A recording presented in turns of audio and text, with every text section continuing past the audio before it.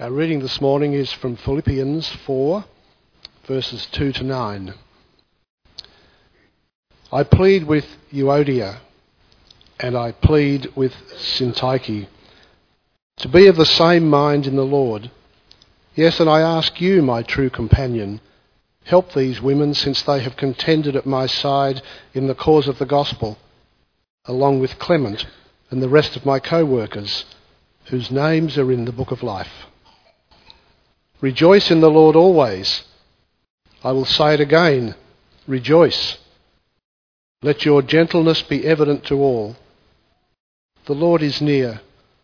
Do not be anxious about anything, but in every situation, by prayer and petition, with thanksgiving, present your requests to God. And the peace of God, which transcends all understanding, will guard your hearts and your minds in Christ Jesus. Finally, brothers and sisters, whatever is true, whatever is noble, whatever is right, whatever is pure, whatever is lovely, whatever is admirable, if anything is excellent or praiseworthy, think about such things. Whatever you have learned or received or heard from me or seen in me, put it into practice, and the God of peace will be with you.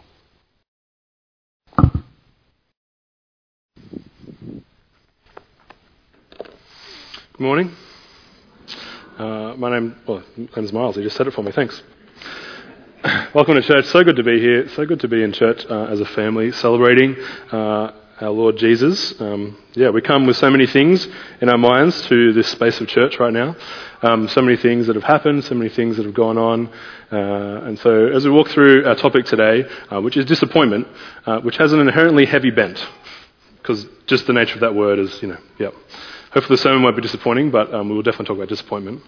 And as we walk through that today, let's do that in light of walking with Jesus. So let me pray, and then we'll kick in. Father, thank you so much for you. Thank you that though disappointment is real, you are real. Thank you that you are big and you are strong and we are small. And thank you that we experience in you a life where you are present in the midst of all the things that happen to us, that we are not left alone. We thank you for your word this morning and pray that we would see clearly in your word who you are. In Jesus' name, amen. Just a bit of admin stuff, if my thing works. Yes. I've been doing this thing recently where if you want to look at the slides in advance, you can do that. Just type that into your phone, your device, and it will bring those slides live up. So the first one's the live slides. When I press the slides, it will do it on your phone. Magic. And the second one, if you just want to skip through the slides and see how the sermon ends and have a nap, that is your option as well. It's the second time I made that joke with just as much laughter. I love it. It's great. All right. Just to give you an idea of where we're going today, I'm going to talk about disappointment. Then we're going to look at Philippians 4, 1 through 9. And I won't be preaching on every verse in that passage, just drawing out some things Paul has that are helpful for us to think through this topic. We're jumping on particular verses within that. And then I'll finish by trying to put that into some practice with two examples of disappointment from my own life. So first off, I'll talk about disappointment. Disappointment. Disappointment is one of the few experiences of life that is actually a universal experience. If I were to walk up to each one of you individually and say, have you experienced being disappointed? Or have you disappointed someone? You would probably know what that feeling is like. It is a universal human experience. And we have shallow versions of this that we have all the time. When someone says to you, if you go see this movie, read this book, go to this restaurant, go on this holiday, it will change your life. And then you go read this book, see this movie, go to this restaurant and go on that holiday, and it doesn't change your life. And you are disappointed. And then you wonder, if they hadn't said it would change your life, would it have changed your life? See, disappointment is a space between two things. A space between our expectation and reality. The expectation, the hopes, the promises, the things that we hold on to for life, that life will be good and great and wonderful. Those expectations that we think these things might happen, they will be wonderful and amazing. And then reality. What actually happens. And disappointment is this space in between. Expectations, reality. And disappointment creates tensions in us, in relationships with other people, powerful tensions. Disappointing others or others disappointing you can create bitterness, can create disunity. The nature of disappointment is it tends to affect us very deeply. We don't just treat it as trivial. It impacts us. We dwell on it. We sit in it. We rest in it. It shapes how we go into moments. It shapes how we walk into rooms. If that person is in the room that you've disappointed or has disappointed you, that can be a triggering moment. You have an emotional, physical reaction to that person. And it'd be great, it'd be wonderful, if church was completely exempt from this. But we know it's not. Just be honest, it's not. Church is just full of disappointment as life is. Because we're real people in life and we're real people in church. And we hurt each other. We let each other down. We disappoint each other. Ministers too.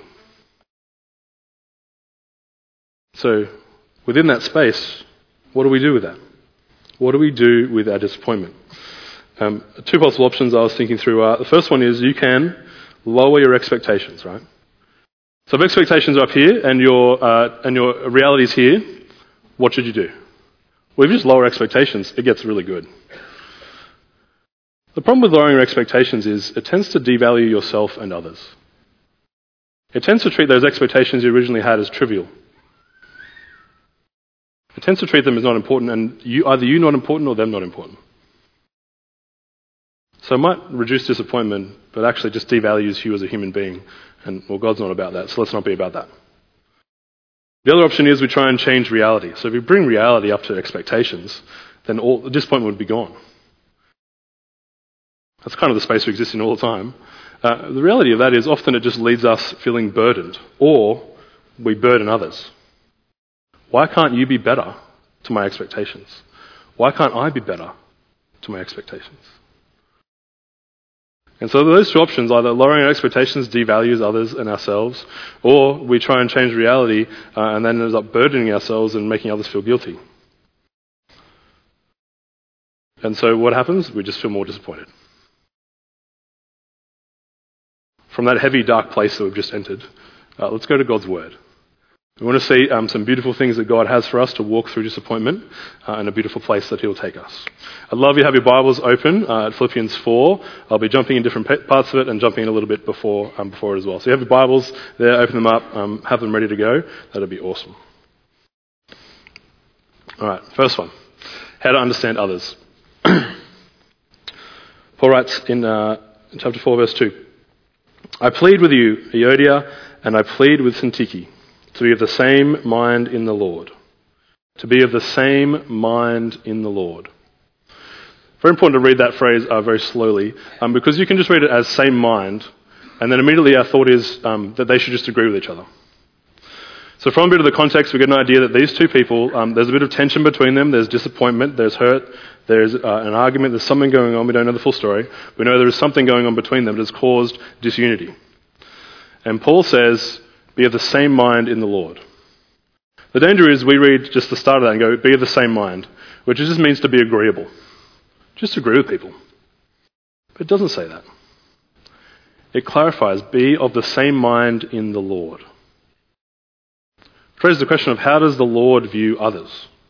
So if we're to engage people and to live in this midst of disappointment with each other and be of the same mind in the Lord, we need to know how the Lord views humanity.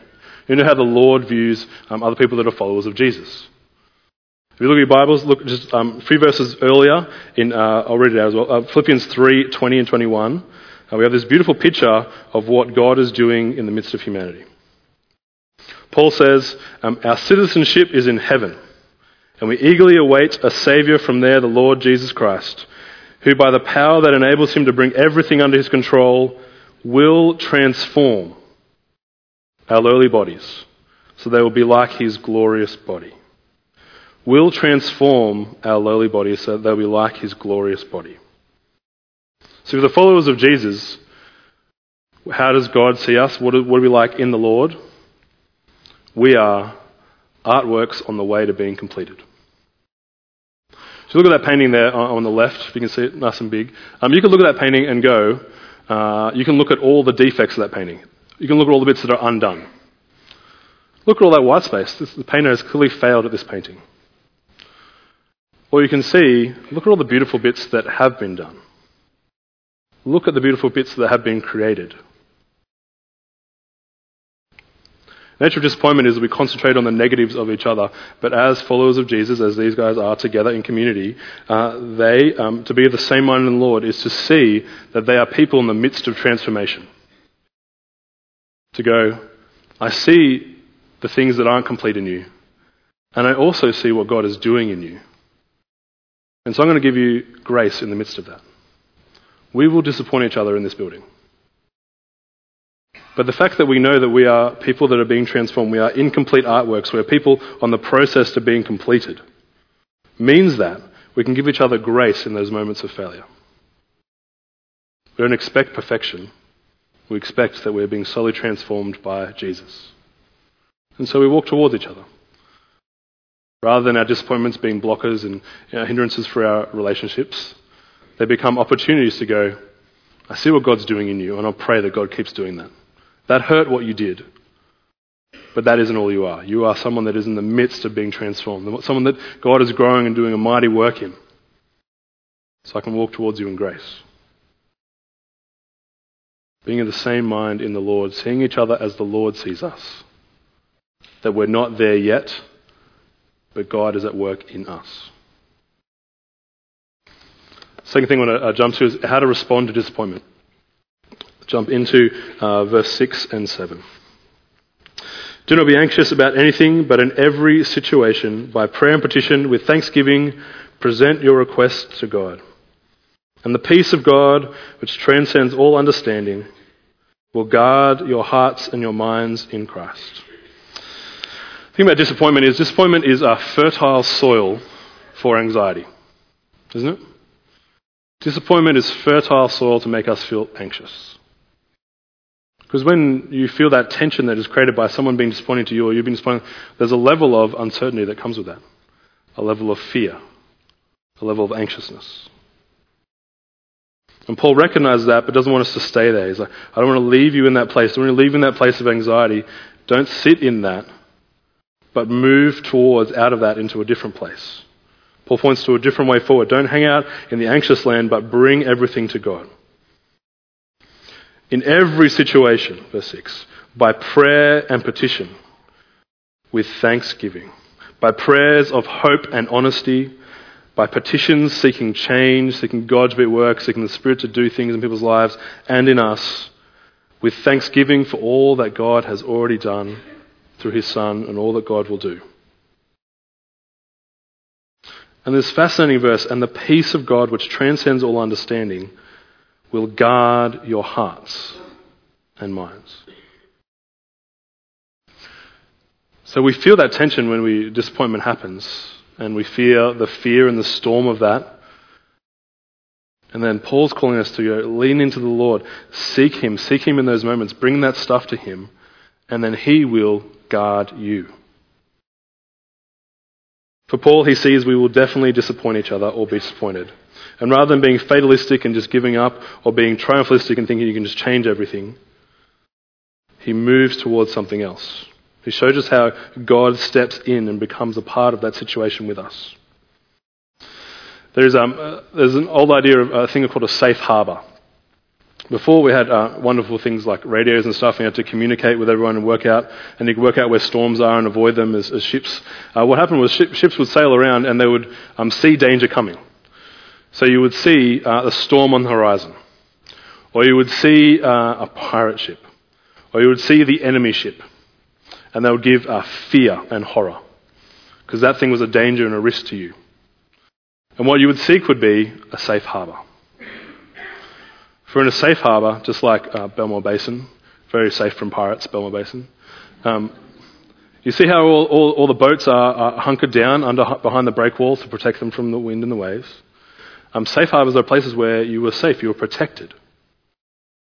In the midst of the storm that is disappointment and conflict and tension, we don't avoid it, but we move towards the Lord in it. The fascinating thing in this verse is Paul calls us and leads us into a safe harbour of living with God with those things. He doesn't promise that it'll all be fixed. So he doesn't say, pray to God about the situation and it'll be solved. He says, God will guard your hearts and your minds in Christ Jesus. In order to have your guard up, that means you are still under attack. So a boat goes into the safe harbour and they are protected from the storm that is still raging. It goes in the safe harbour and it's protected from the pirate or the enemy that is still trying to attack them. When we enter into that safe place with God, it doesn't change our circumstance. There's still tension, there's still disappointment, but it changes us in that circumstance. We are different in that place. We have a safe place in the midst of that. We have a safe place from which we can even, Philippians 4:4, we can rejoice in the Lord always. The rejoicing doesn't come from amazing circumstances, everything being fine. It comes from rejoicing in the relationship that we have with the Lord. Even in the midst of the danger and the fear and the storm of disappointment and tension, there's a safe place in God from which we can rejoice, where he guards our hearts and our minds, where we lean into him and rest in him and become safe in him. So recognize disappointment's going to happen, and then Paul finishes with this. Finally, brothers and sisters, whatever is true, whatever is noble, whatever is right, whatever is pure, whatever is lovely, whatever is admirable, if anything is excellent or praiseworthy, think about such things. It's a very interesting thing to say, isn't it? Think about such things. It kind of, initially when you read that, it kind of just sounds like cognitive behavioural therapy. Like just replace the bad with the negative. Replace the bad with the good. Just throw that in there. I think Paul's not doing that. He's doing something much bigger. He's giving us the mindset and the way to walk forward in the midst of disappointment when something else is true. He's moving us forward from a place of another type of relationship.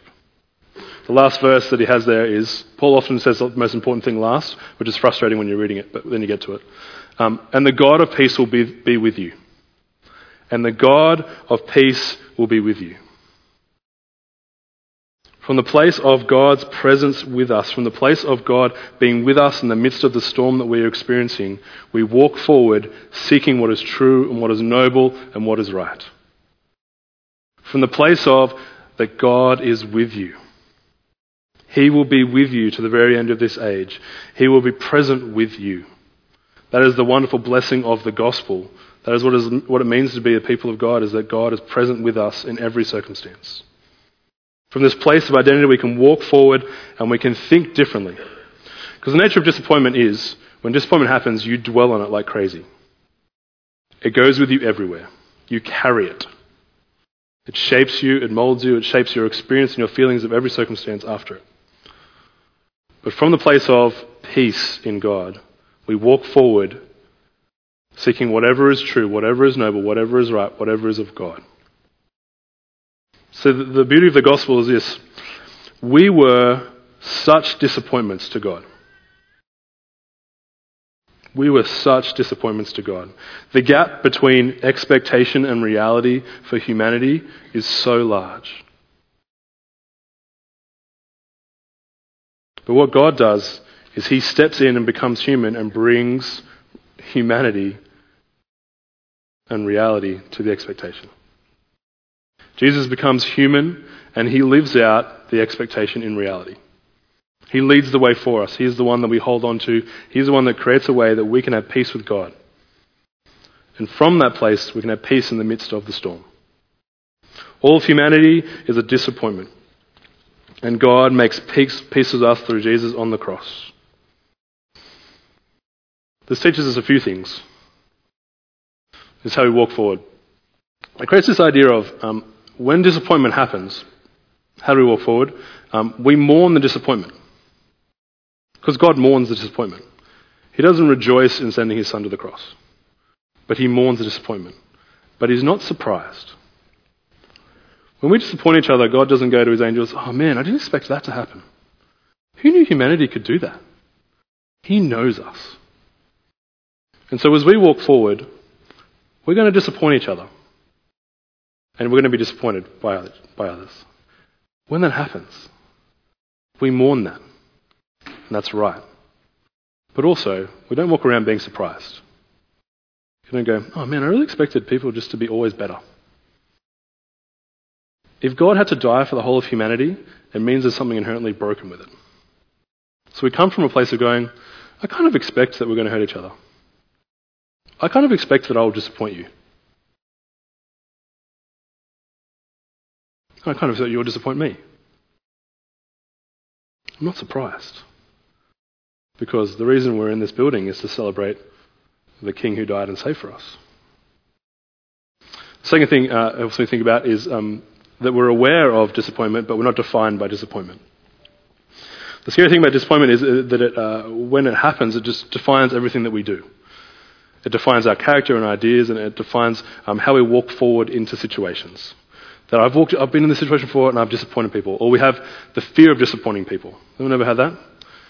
Where you say no to opportunities that are good opportunities because you're afraid that you'll disappoint people in those opportunities. But the beauty of this and the beauty of the gospel is that the God of peace creates a safe place for us, that we're aware that we might disappoint people, but we're not defined by it. It doesn't define what we do. We don't walk forward through life in a place of burdening ourselves and others or devaluing others and ourselves. In the gospel, disappointment exists, but it doesn't become the only thing that we are. There's a much bigger statement of who you are. You are someone that is valued enough by the God of the universe for him to die for you. And the work they did on the cross was to pay for all the guilt that you would feel. He paid for our disappointments, our past, our present, and our future disappointments. And last of all, how do we walk forward? Recognizing, mourning but not surprised, aware but not defined. We dwell on the good of God. When we're in that safe place, that harbour that is with God, we mourn that and we seek God's good from the foundation of his peace with us. We dwell on what is good and what is noble. We seek those things in others and for ourselves. We seek to do the good works that he has prepared before us to do, Ephesians 2:10.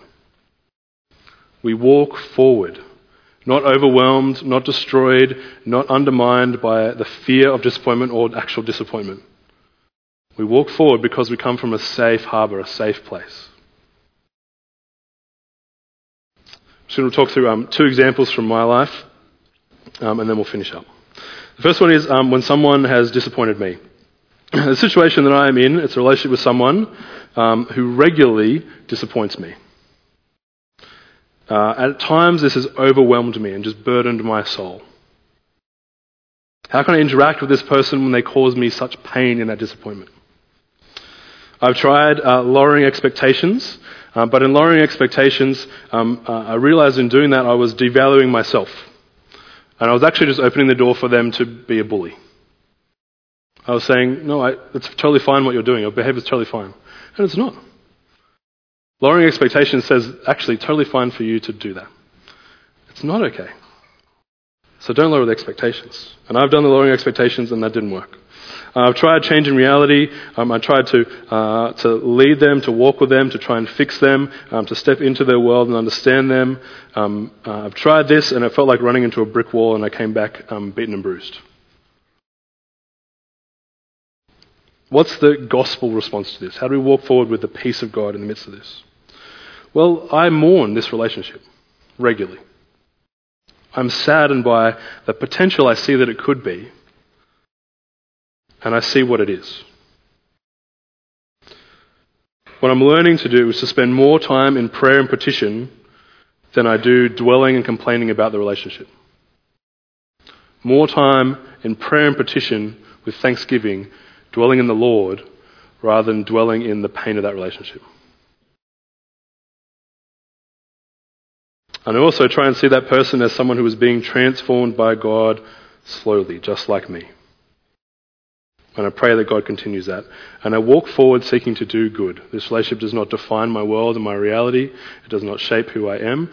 The gospel of the God of peace shapes who I am. So I walk forward. Second example. Disappointment by me. One of my youth leaders lovingly last year pointed out to me a way that I had been letting down both them and the whole youth leadership team. I could see, we were sitting having coffee at Kiss and Drop, and I could see the tenseness in their shoulders. Because it's a hard thing to say. I'm 6'2" and massive, hairy guy. I'm scary. And I could see I could see it in their body. I could see how the tenseness of the fear of having to say this to me. And the whole bunch of things happened to me. My internal experience was one of turmoil, anxiety, fear of failure. And I'm thankful in that moment for Jesus slowing me down, making me breathe and stop. And I thanked them. I thanked them for telling me something about me that was hurting others. And then I apologized, and then I asked them to just tell me about it. Tell me about what was I doing? I don't think I could even see it. I was like, just tell me, help me. And I asked them to let me know times when. Here's the first thing I did. I didn't promise I'd be better. I didn't say I'll do better at that. I said, can you just point out to me times when I'm doing that? I don't want to do that. I don't want to be that person that leads that way. Can you keep pointing out to me ways in which I do that? That'd be great. And they do. They nudge me, they lead me, they pastor me. And the beautiful thing about that is at the end of that, they prayed for me.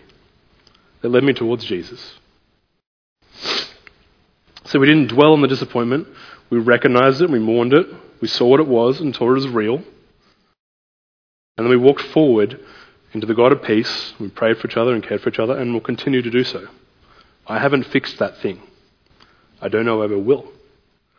But I have a community that helps me lead better despite it. So we walk forward. We mourn, we're not surprised. We're aware, but we're not defined by it. We're defined by the beautiful gospel of grace. And we dwell on the good that God has for us. Disappointment is the gap between expectation, reality, the space of unfulfilled promises. We will disappoint others, and others will disappoint us. But here's the wonderful, beautiful thing. As followers of Jesus, we have the safe harbour in the only person in history for whom reality has always met expectation. The God who always fulfills his promises, the God of peace who is with us in the midst of the messiest moments and disappointments of our lives. The God for which these two beautiful things come together for us. That is the gospel of the God of peace. That is the one who is with us in the midst of our disappointment. Let me pray.